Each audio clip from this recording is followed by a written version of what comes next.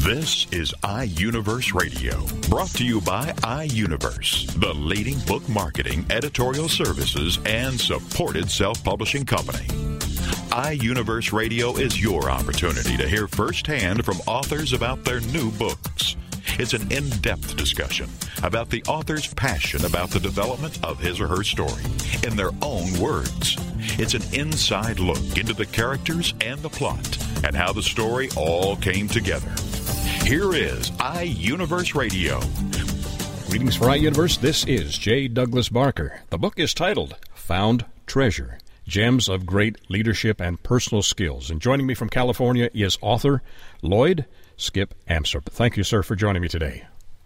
Oh, it's my pleasure. I've been enjoying reading the books. I haven't read it in its entirety, but I did get a general feel for your style of writing. Share with my listeners a little of your background and why you have been an observational style of a writer and leader. I literally have been kind of in a leadership role my entire life, starting in college and progressing forward. But I actually spent 33 years with State Farm Insurance, and during most of that time, I was a leader for them, an executive in sales. And so I got the opportunity to see all kinds of good behavior and bad behavior. And I've tried to duplicate the good behavior and eliminate those things that I thought weren't all that positive. Now, the stories you have included in your book, the first two especially, one has to do with a gentleman who's, like many of us, who's sedentary in his lifestyle and in his work environment, and two individuals in that same office. One is thin and healthy. The other one is a little bit on the pudgy side from overeating and bad food choices. You highlight that story, and then another one that follows that has to do with sales and sales management and a meeting that many of us who have been in marketing and sales in our history can relate to, where the leadership comes in and kind of rakes everybody over the coals. Now, are these taken from absolutely true stories, or are these things that you have just observed and composited into a storyline? They're primarily things that I observed, and then I tried to put them into an entertaining storyline so that people could enjoy reading the material as well as getting the benefit. But they're all based on actual experiences that I've had in one source or another. You have also used the alliterative term or the alliterative style of using the 5 F's for a successful life. What are those 5 F's, and how do those relate to our readers? Well, in reality, we all experience this. So the first F is actually people are going to foul up. I foul up actually at least several times a day. Once you foul up, the most important thing is that you have to fess up, and that's something I see a lot of today where that's not happening. Then the third one is once you've fouled up and fessed up, you need to fix whatever it is that you did. Oftentimes the fix is shoved off onto somebody else, and there's no learning in that for the person who fouled up. The next one is to forget about it. I see a lot of people that are carrying wounds that were done to them or they did to themselves many years ago, which are impacting their life at the present in a negative way. And so you need to move past it. And finally, my son helped me to identify the fact that I needed a fifth one, and that was forgiveness. Apparently, he thought I wasn't really good at that. So forgiveness is, again, realizing that when you forgive, it's more powerful for the person who is forgiving than the person who is forgiven. So that's kind of the core of my whole leadership style is those 5 F's. There's also that aspect of forgiveness that sometimes many of us have difficulty with, and that's forgiving ourselves. Is that also something that you address in your book?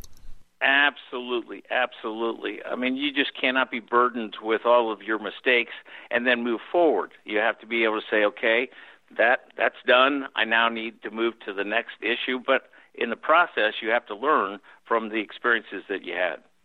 You have highlighted some famous individuals and I guess, philosophies they have had. Theodore Roosevelt is one that you say, in any moment of decision, the best thing you can do is the right thing, and the worst thing you can do is nothing. That also is a stunning fact of life, that many of us are frozen on our steps when it comes to decision making. Exactly. And, and the other side to that is that most of those comments made in the book are talking about thoughtful action rather than an emotional action. We see too much of the activity leads to being emotionally hijacked. And at that point in time, people don't make good decisions. Skip, in your writing the book, is this are these notes and the ideas and the concepts, are they something that you have shared in a public setting, in public speaking and maybe in sales and marketing meetings? Oh, absolutely. I've done public speaking going back to my high school days, so that was one of my major roles, and it's always fun to be able to do that. And it's important that you get the audience to react to your statements. And every time I brought these things to bear, people are nodding their head and saying, yes, I did that yesterday, and I experienced that, and so on. So it's material that's very easy to relate to. Did you write this primarily for people in marketing and business, or is this something that anybody across the board would benefit from? I think across the board. I think it would be very effective reading for people who are moving into leadership roles, but it really involves personal skills more than anything else. A great leader is always going to be someone who can relate to the people that they're attempting to lead. So, and we lead every day in all kinds of different ways. So I think it's pretty broad. As a writer, are you also a journalist? In other words, do you keep notes of things that have occurred, or do you just have one of those fascinating memories that can recall things in a flash? According to my wife, I don't have the second. I don't have that memory thing in a flash. Right. But I do take, I have always been a note taker and an observer. So I try to hold back in terms of making a statement until it is that I've thoroughly observed what's going on, try to evaluate it. So I'm making good observations. That's a wonderful skill just in itself. Most of us want to step in and give an opinion immediately once we analyze or sum up a situation. I know I have that problem interpersonally with a family setting. My wife is always asking me how to fix stuff, and I tell her how to fix it, and she says she's not ready for me to give an answer yet. I'm a little too quick on the uptake, instead of just nodding my head and saying, yes, I understand what you're talking about. This is the same kind of interpersonal skill you have developed in business, then. Exactly. I mean, what you do at home and what you do at work has a lot of similarities, and the important part is that people feel that you're a person of integrity, that you stand behind what you say, and when you make a mistake, you step forward and acknowledge that you have, and then you begin to try to fix it and make it right. And so that's a critical factor in everybody's life. In addition to the 5 F's for successful life, are there other key skills that build on that or are developed from that? Exactly. The thing about how one presents themselves when it is that they have made a mistake, the conversations that they have, the way that they deal with their supervisors or, as you said, a family member or spouse, really critical as to how you deliver your message. And making sure that it's not self-serving, but it really hits the points necessary. So, yes, that's highlighted throughout the book.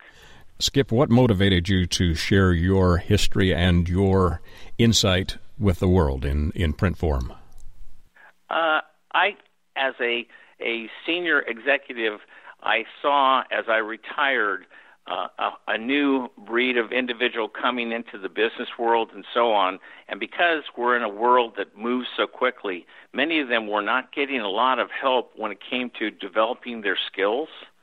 And I thought that it would be highly positive on my part to be able to provide my experiences, so maybe some of those people, as they are progressing, could just get a little bit of a jump start and live through my experiences and maybe make better decisions earlier.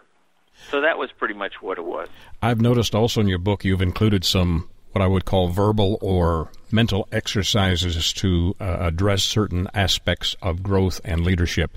These are the types of things that also might fit well into a sales or marketing team and into maybe even a classroom situation. And did you have that in mind? All of the above. It's important that it's just the process of interacting with people and getting people to appreciate what it is that you're attempting to do. Again, someone is not going to, in a sales situation, buy a product if they often don't trust the person who's doing the presenting. So it's developing all those skills so that by the time you're interacting with others, that they have a true belief that you are looking out for their interests and really doing the right things. Important skills and important wisdom that you're sharing. What was the length of time it took, besides a lifetime of skill set, to accomplish getting this in print form? It spanned probably about 4 years, primarily because I'm retired and I understood and learned the word mañana, tomorrow. Yes. So occasionally I would have surges and then I would back away. But the reality of it is, it was about a 2-year project when you look at the actual work that was done. Any major challenges that you didn't anticipate that had to be overcome?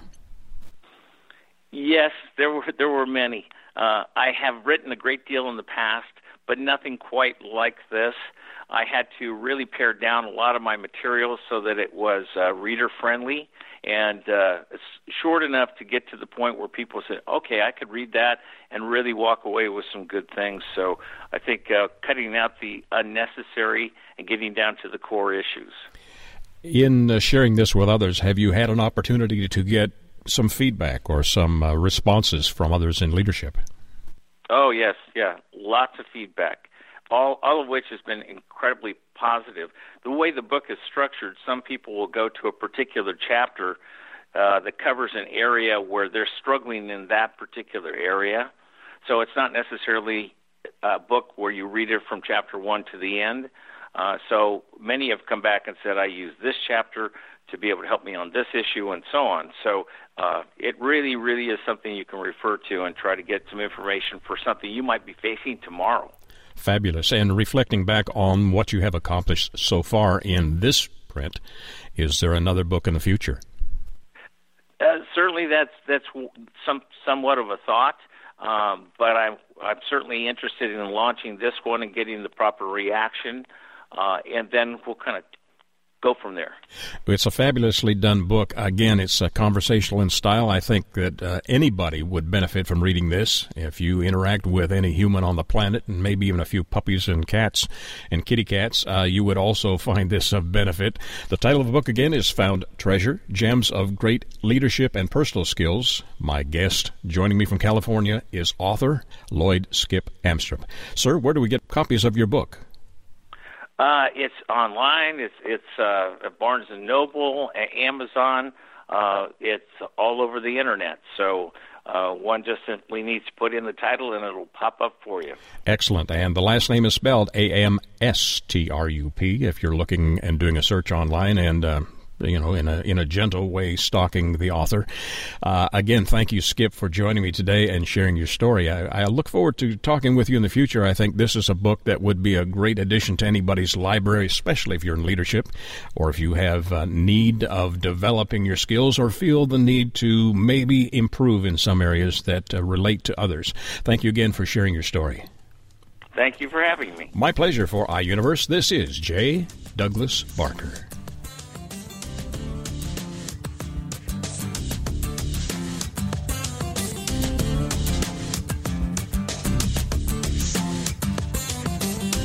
You're listening to iUniverse Radio. We'll be back right after these messages. Have you heard? The pages of American Patchwork and Quilting magazine come to life on our new weekly online radio show, American Patchwork and Quilting. Join Pat Sloan, our blogging and quilt designer host, as she talks about the latest trends, ideas, and inspirations. Her guests include quilt pattern designers, authors, quilt shop owners, and our editors, all quilters, just like you. Call in with your questions. Get quilting tips from industry experts. Learn about free patterns. Hear behind-the-scenes stories from our magazines, American Patchwork and Quilting, Quilt Sampler, and Quilts and More. Get the scoop on free stuff and find out more about the best independent quilt shops in North America. To listen to a live show, tune in Monday at 4 p.m. Eastern. Just log on to allpeoplequilt.com/radio. To hear past shows, go to iTunes and search for American Patchwork and Quilting Radio. We hope you'll join us because we know that quilting changes everything.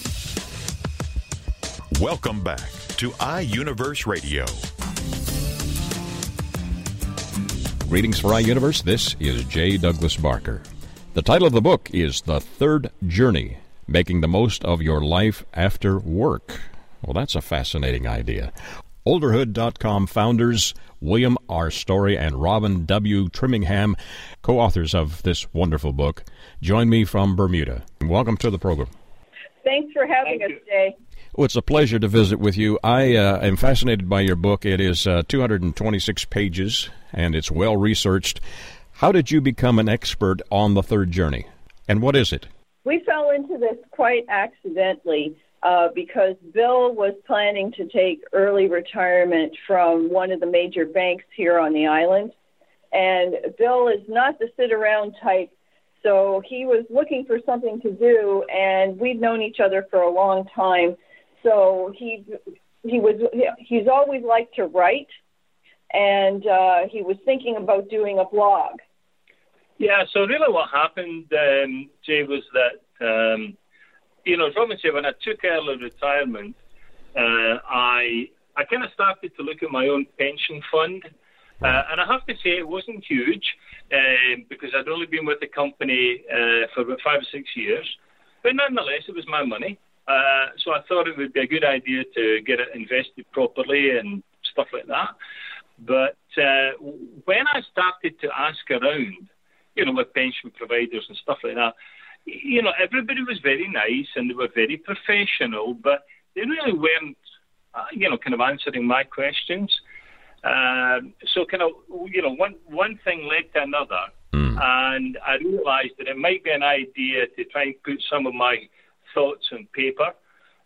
So I started to write about, how to transition from, a busy working life to a retirement life, how to, what to look for in your pension and stuff like that. And that's how the whole thing started. In the blog called Olderhood, the blog is, has been running for just over 3 years, and that's kind of what started this entire process. It's a fascinating idea only because as someone who is on the precipice of retirement age, if I might confess that, in fact, I'm probably past that, I am not looking at a future where I'm doing nothing. I'm not comfortable with that. And most older citizens of the universe, when they get to, say, 55, 60 years old, may be looking forward to sitting around, playing golf, maybe joining a bridge club or some other type of activity and maybe traveling extensively. But there are restrictions that happen to everyone in their lives. In my case, financially, because I've been self-employed, the resources are not there. What do you suggest to people who are in that predicament? Many have to go to work, and there are retailers that look to senior adults for their labor force. Is that something that you feel comfortable with recommending? Well, the number one thing, Jay, is for people need to start to think about their lives entirely differently. When you and I were born, the actuaries had an idea how long we were going to live. Right. But medical advances in healthcare have completely changed, how long you can expect to live. And when you combine that with the fact that there have been studies done which demonstrate that the average human body, yours, mine, Bill's, everybody's, was actually designed to last 120 years. And when you think about it from that perspective, most of us aren't even coming close to living up to our personal potential in terms of longevity. So the thing that people need to wrap their minds around is, unlike our grandparents who worked really hard and then maybe were retired for a couple of years and passed away, we can expect to live 30 years in retirement. So, yes, the money question is very important because most of us don't have pensions that will support us for that amount of time. But the bigger question is, what are we going to do with all of that time? Absolutely. I mean, as much as being, working in retail or being a greeter in a shopping mall is definitely an option for an older person, 30 years of doing that is a really long time. Yes. So what we're trying to encourage people to do is to really, open up, dig down inside themselves, and think about, when I was in high school, what did I really want to be? What's that dream lurking inside me, that thing I've always wanted to do that I just sort of eats away at me because I never got round to it? I think one of the points about the financial side of things, which we do address in the book, I mean, we don't give financial advice, but we do discuss finances and the impact of finance, especially if you don't have that much. The financial issue, it's very simple to say that when you're 35, 45, 50, 55, that you need to save as much as you can for as long as you can. That's great advice. But, a lot of people live paycheck to paycheck, and it's not that easy to put away, any more. Some people just can't put any away. So one of the things that we talk about in the book is that once you go over that threshold, the retirement threshold, whether that's 65 or before or after, doesn't matter. Once you go across that threshold, you can't turn the clock back. And what I mean by that is that you cannot say, hey, listen, I'll go and get a second job or I'll go work overtime. It's not that easy. Something really funny happens when you do turn 65. Mm-hmm. Is the night before your birthday, you go to bed as a very smart, clever person, and then for some reason the next morning when you wake up, you're stupid, according to a lot of people in the workforce. So to get a new job, you can change career, obviously, but once you get to a certain age, the business community kind of looks at you as being over the hill. As Robin said, you can go and work at Walmart or something like that, which is great. But, you're not going to be making the same money that you were making.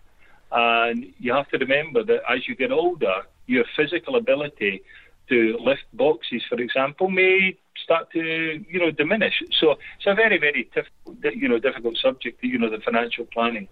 You've done a beautiful job of outlining the book into multiple chapters, and one of the, I guess, the first of several chapters that really leads the reader into a world of good advice is overcoming the fear of change. Many of us are, especially when they reach retirement age, are very fearful about the future because to them it's, I'm not of any value anymore. That's one of the things that change implements. You talk about managing the hard and soft impacts of aging process, illness, maybe having to go through the dating process again if your partner has passed away. How have you been able to soften the blows of those through your advice? Well, we are really very practical people. And throughout the book, we try and offer a lot of tips and suggestions and ideas to get people started. You brought up the fear of change. Yes. That's one of the biggest stumbling blocks for older people. And it doesn't matter whether you're naturally a positive person or a person who struggles with positivity. Because, the further we go in life, the more we like to think that we're adults, we're in control, we know who we are. And then all of a sudden, things change that are out of our control. Our bodies change, our circumstances change. The friends we've had a long time move away or, are less mobile and we can't see them. And we find ourselves starting from scratch at a point in our lives when in some ways we're least prepared for it. You really have to embrace the idea that, this third phase of your life is your opportunity to get out there and do new things. Absolutely. You have to wake up in the morning with the mindset, okay, it's another day, and what can I do that I have never done before? Because this is the time in your life when you're actually free. You may or may not have lots of money. You may or may not have perfect health. But what you do have is your freedom. So the more that you can embrace the idea of allowing change into your life, the more things that you can actually experience.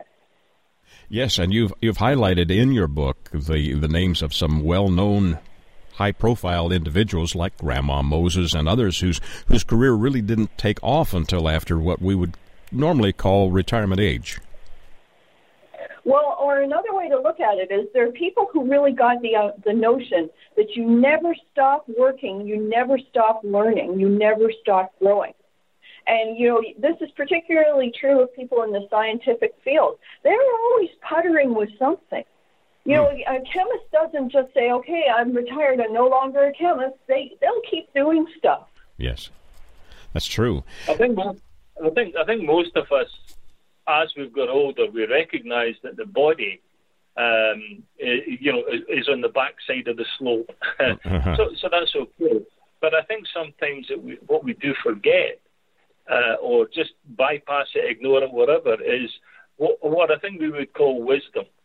That over the years, whether it's through education or just knowledge or experience or whatever, there has been a reservoir of wisdom that all of us have built up over those years.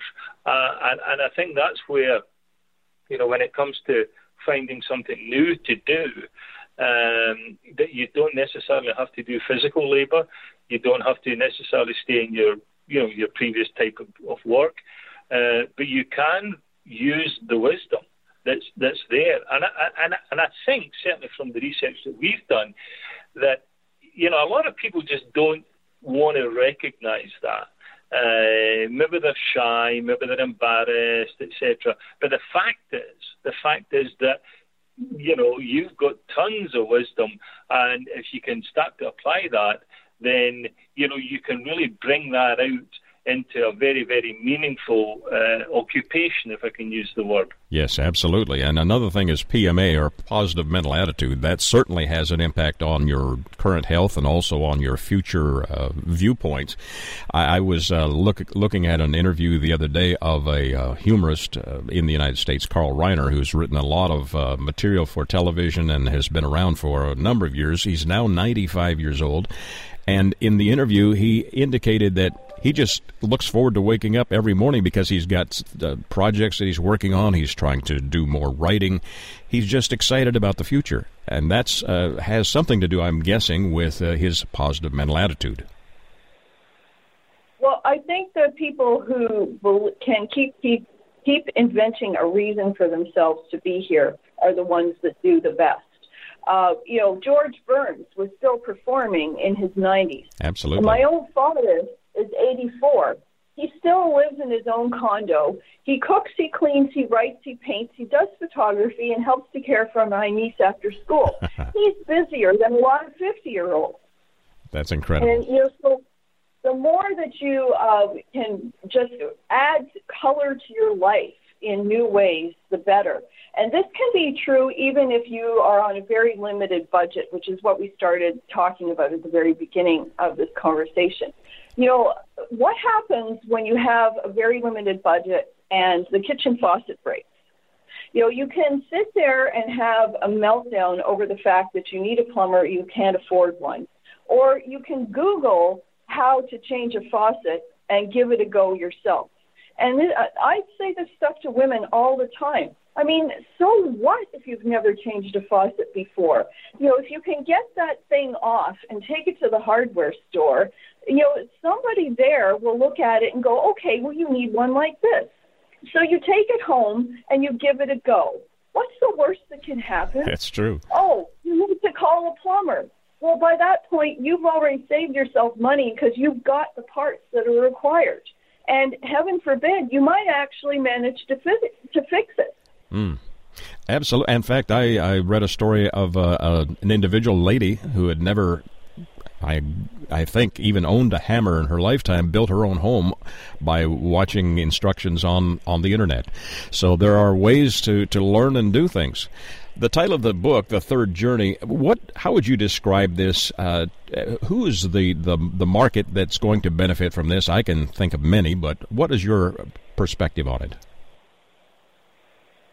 That's a great question, because I think when we started, I think we looked at the demographic, certainly from our blog and our Facebook page and stuff like that. We've got about 75,000 followers over social media around the world. We're in about 25 countries. So we had tons of people to give us information. And I think what happened was that we intended to write it for people who were approaching retirement. I mean, maybe in the age 60 group, 62, 63, 64. That was kind of where we started. As we progressed over the research and we do workshops and stuff like that. As we progressed through that exercise, we began to realize that we needed to turn the dial, we call it, backwards, down a bit, through the age demographic. And I think at the end of the day, by the time the book was published, we were really, aiming at people from anything like 35 upwards. Because, clearly there are parts of the book that are more appropriate for 60-year-olds, but there are parts of the book that are more appropriate for, 42, 45-year-olds.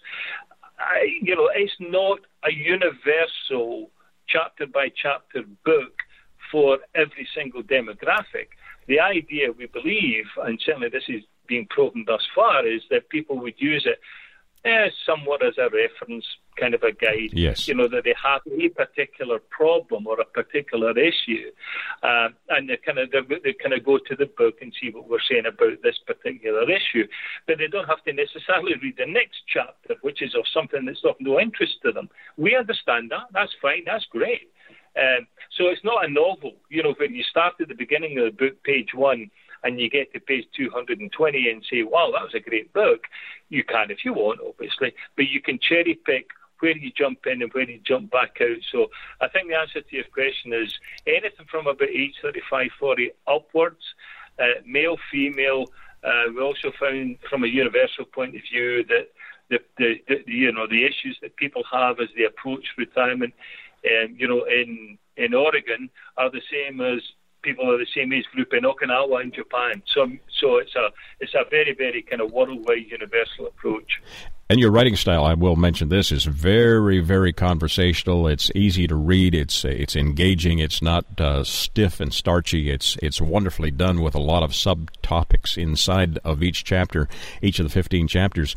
The title again is The Third Journey, Making the Most of Your Life After Work. My guest authors who have joined me from Bermuda, William R. Storie and Robin W.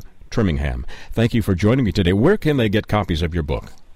Oh, our book is available on iUniverse.com and also on Amazon.com. And they also can reference your website, which I think would be a good place for them to start and get acquainted with you. What is the name of that? The website for the book is thethirdjourney.com. And your blog site is olderhood.com, correct? It is. Fabulous. Well, great visiting with you. Thank you, Bill and Robin, for joining me today and sharing your story. This is, again, a book I would certainly highly recommend for anybody that's over the age of 18, anybody that's thinking about retiring someday. Bill, Robin, thank you for joining me today. Thanks, Jay. Thanks, Jay. My pleasure. Best of luck and hope to hear from you in the future. For iUniverse, this is J. Douglas Barker.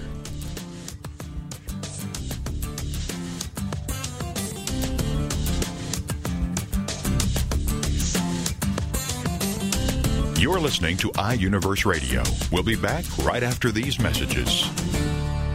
It's the Fitness Minute with fitness expert Annette Hammond. When your focus is to lose weight or maintain your present weight, exercising effectively to burn the most calories is crucial. You want to give yourself every advantage to burn as many calories as possible. One good tip is to do your strength training exercises standing up so you can keep your heart rate up. Another tip is to perform multi-joint exercises when you can. For example, as you're doing a forward lunge, add bicep curls while you're coming up from the lunge. Another example is to execute a wide squat And as you're coming up from the squat, perform a shoulder press. By doing these multi-joint exercises, you're putting more demands on your body, keeping your heart rate up, and working more muscles at the same time. The goal is to burn the most calories during that workout. I'm Annette Hammond. To hear other fitness and weight loss tips, visit our website at AnnetteHammond.com. Welcome back to iUniverse Radio.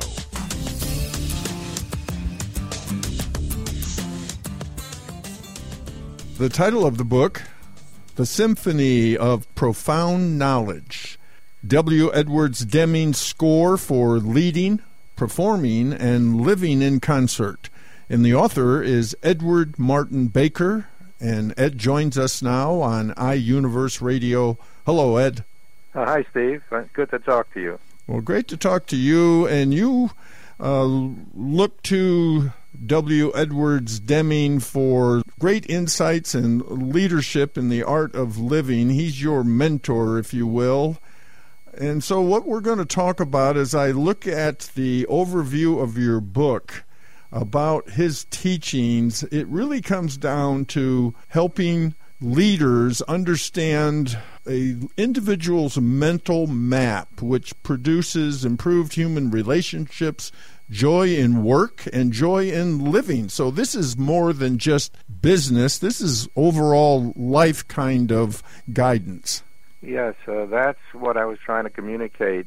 Deming, of course, was teaching and doing seminars around the U.S. and other parts of the world from the 80s to the beginning of the 90s, and people tagged him with a label of father of total quality excellence, things like that, and they kind of thought it was applying just to manufacturing and production and business, and that, of course, was true. But it was much broader than that. It was a way of thinking that people could apply not just to their positions in organizations, especially the senior management, but also to the way they led their lives. So you mentioned, I used the term mental map. It was a new way of thinking to navigate through life wherever you find yourself, whether it be with your family or in an organization. Why did you choose this kind of format where we have, I'm looking at your table of contents, you have the overture, the first movement, second movement, third and fourth movement. Why did you format it that way? Well, Deming, over the years, he always had his teaching, behind his teaching was profound knowledge, but he never labeled it as such until toward the end of the 80s, where he had reduced it to 4 components that he called a system of profound knowledge. And many books have been written. He wrote many books, and he often asked me to write a book, and I said, well, I'm just repeating what I learned from him. And then as the years passed, I began to think that I should write this, and with the support and help of Aileron, I finally decided to work with them and to write this book. But I didn't want to just republish something that somebody else had written. And then I realized, well, he was in addition to everything else, being a physicist, mathematician, statistician, engineer, he was also a music theorist and a musician.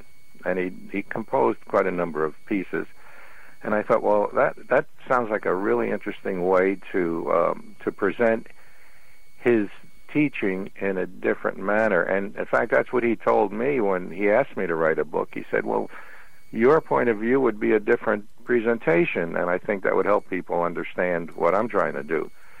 So I finally came to that conclusion and presented it as movements of a symphony, where there are parts, but all the parts are part of a whole, because system thinking is the ability to relate the parts to the whole and see the big picture. And so that was my thinking on that. And you spent 13 years with him at Ford Motor Company.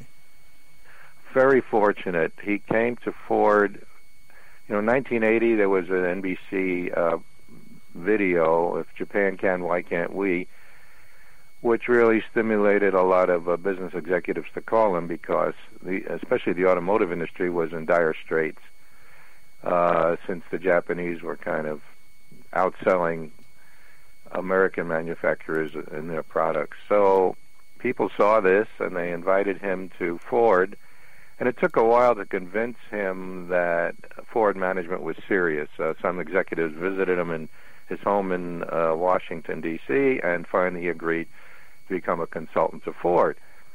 Now, he first came in January of 81, and he went right to the executive suite and read them the Riot Act, which they accepted because he had the reputation for being able to help organizations. And he came back in February, and there was a meeting, and I attended that meeting. And after that meeting, I sat with him, and I showed him some work I had done in papers I'd written in quality and human decision-making. And it was based on theory. Now, I don't know if he so much agreed with what I had written, but he liked the idea that I was using theory to develop my thinking. And he asked me what I wanted to do at Ford, and I said, well, I'd like to be in the corporate quality organization. And he didn't say much then, but a few months later I had an invitation to join the corporate quality office. And that began my 13 years with him, 12 of them while I was still at Ford, and then in 1993, I had left in 92 and 93. I also continued to work with him. But it was a matter of working with him in seminars, and later on in the 80s, I took over and managed his relationship with Ford. In other words, scheduled meetings with senior executives and also with the shop floor. He did love to visit the plant and talk to the people and get firsthand what their experiences were. Now, in your first movement called Theory of Knowledge, one of the chapters is Management is Prediction. Why don't you give us a little sense of that? Give us a little insight in Management is Prediction. Yeah. I think in the kind of a way Deming looked at knowledge, epistemology as some call it, theory of knowledge, the only measure really of a person's knowledge is the accuracy of his prediction. In other words, could he tell us how the forces are going to come together to produce certain results and events and outcomes in the future? So he said it's really management's responsibility is the future of the company, and to the extent that they could predict, which means not just to guess, but to shape the future of the company, that is a key component of leadership.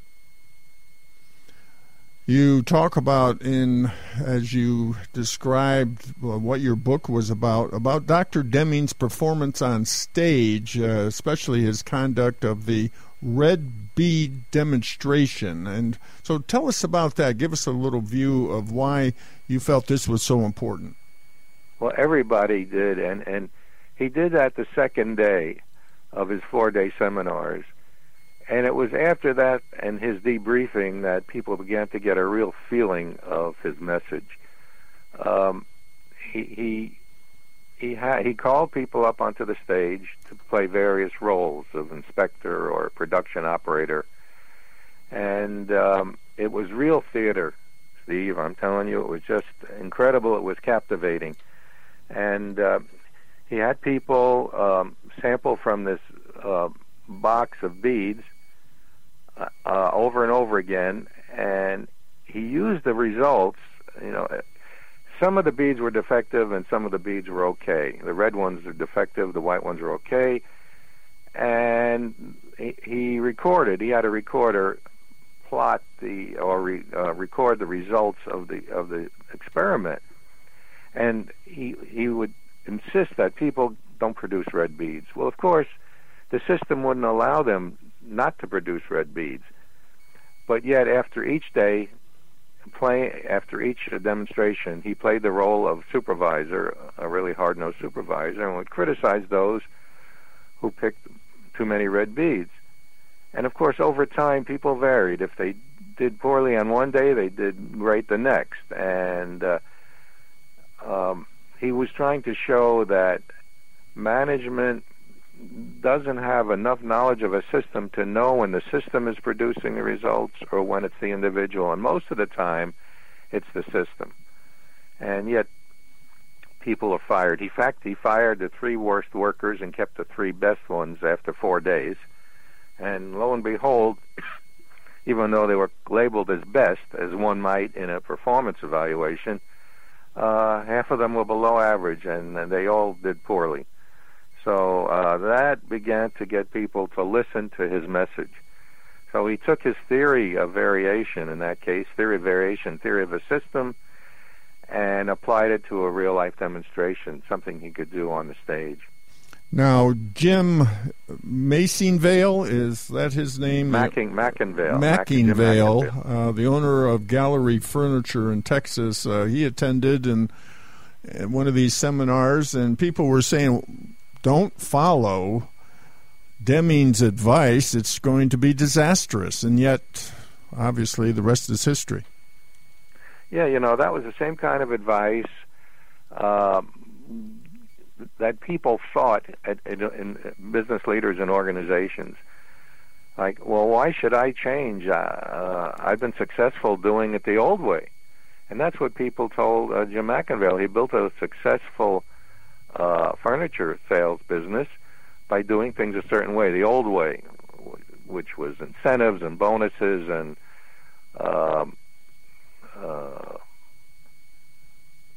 tried to motivate his employees by putting them in internal competition with each other and for the best results. And so his situation was, at that time he had 1 location, and yet he wanted to increase sales. He was up to about $50 million a year, which was pretty good for a single store.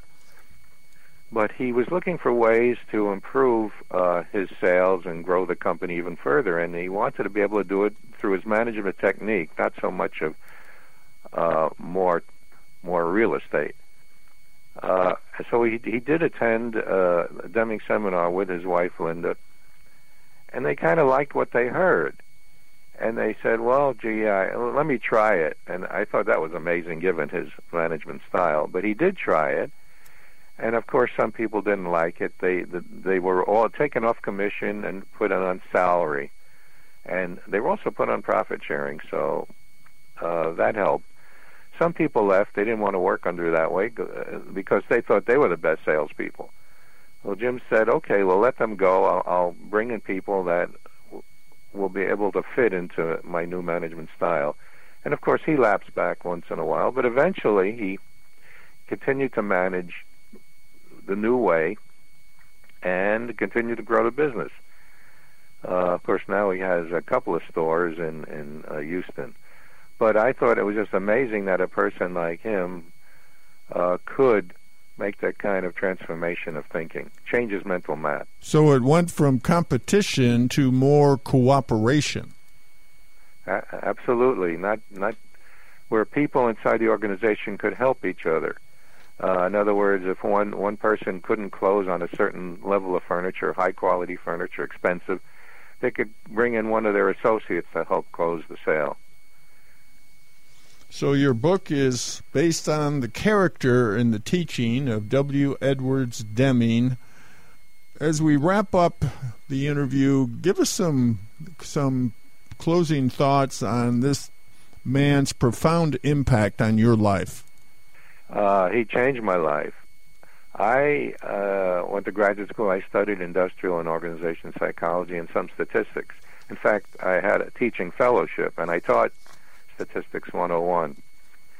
And after spending time with him, I learned that, number one, a lot of what I learned in psychology and industrial psychology, such as performance evaluations, the way they were conducted, was not appropriate. In fact, it could be harmful. And number two, I regretted the way I taught statistics. Not so much that I taught the traditional way that people learn in Statistics 101, hypothesis testing and things like that. But I didn't know how to put it in the right context. And if I were to teach it again, I would put in the context of Deming's teachings, where he would teach variation and what it means to look at data over time. So within the context of Deming's teaching, statistics would have been more appropriate and more usable and more practical. But the way I taught it, then I think students would still have had a tough time applying it. We've been talking with Edward Martin Baker. He's the author of his book, The Symphony of Profound Knowledge, W. Edwards Deming's score for leading, performing, and living in concert. Ed, what's the best way to get your book? Amazon.com. I think most bookstores will either have it on the shelf or you could order it from the bookstore or iUniverse, the publisher. Thank you so much, Ed, for joining us on iUniverse Radio. Well, thank you very much for this interview.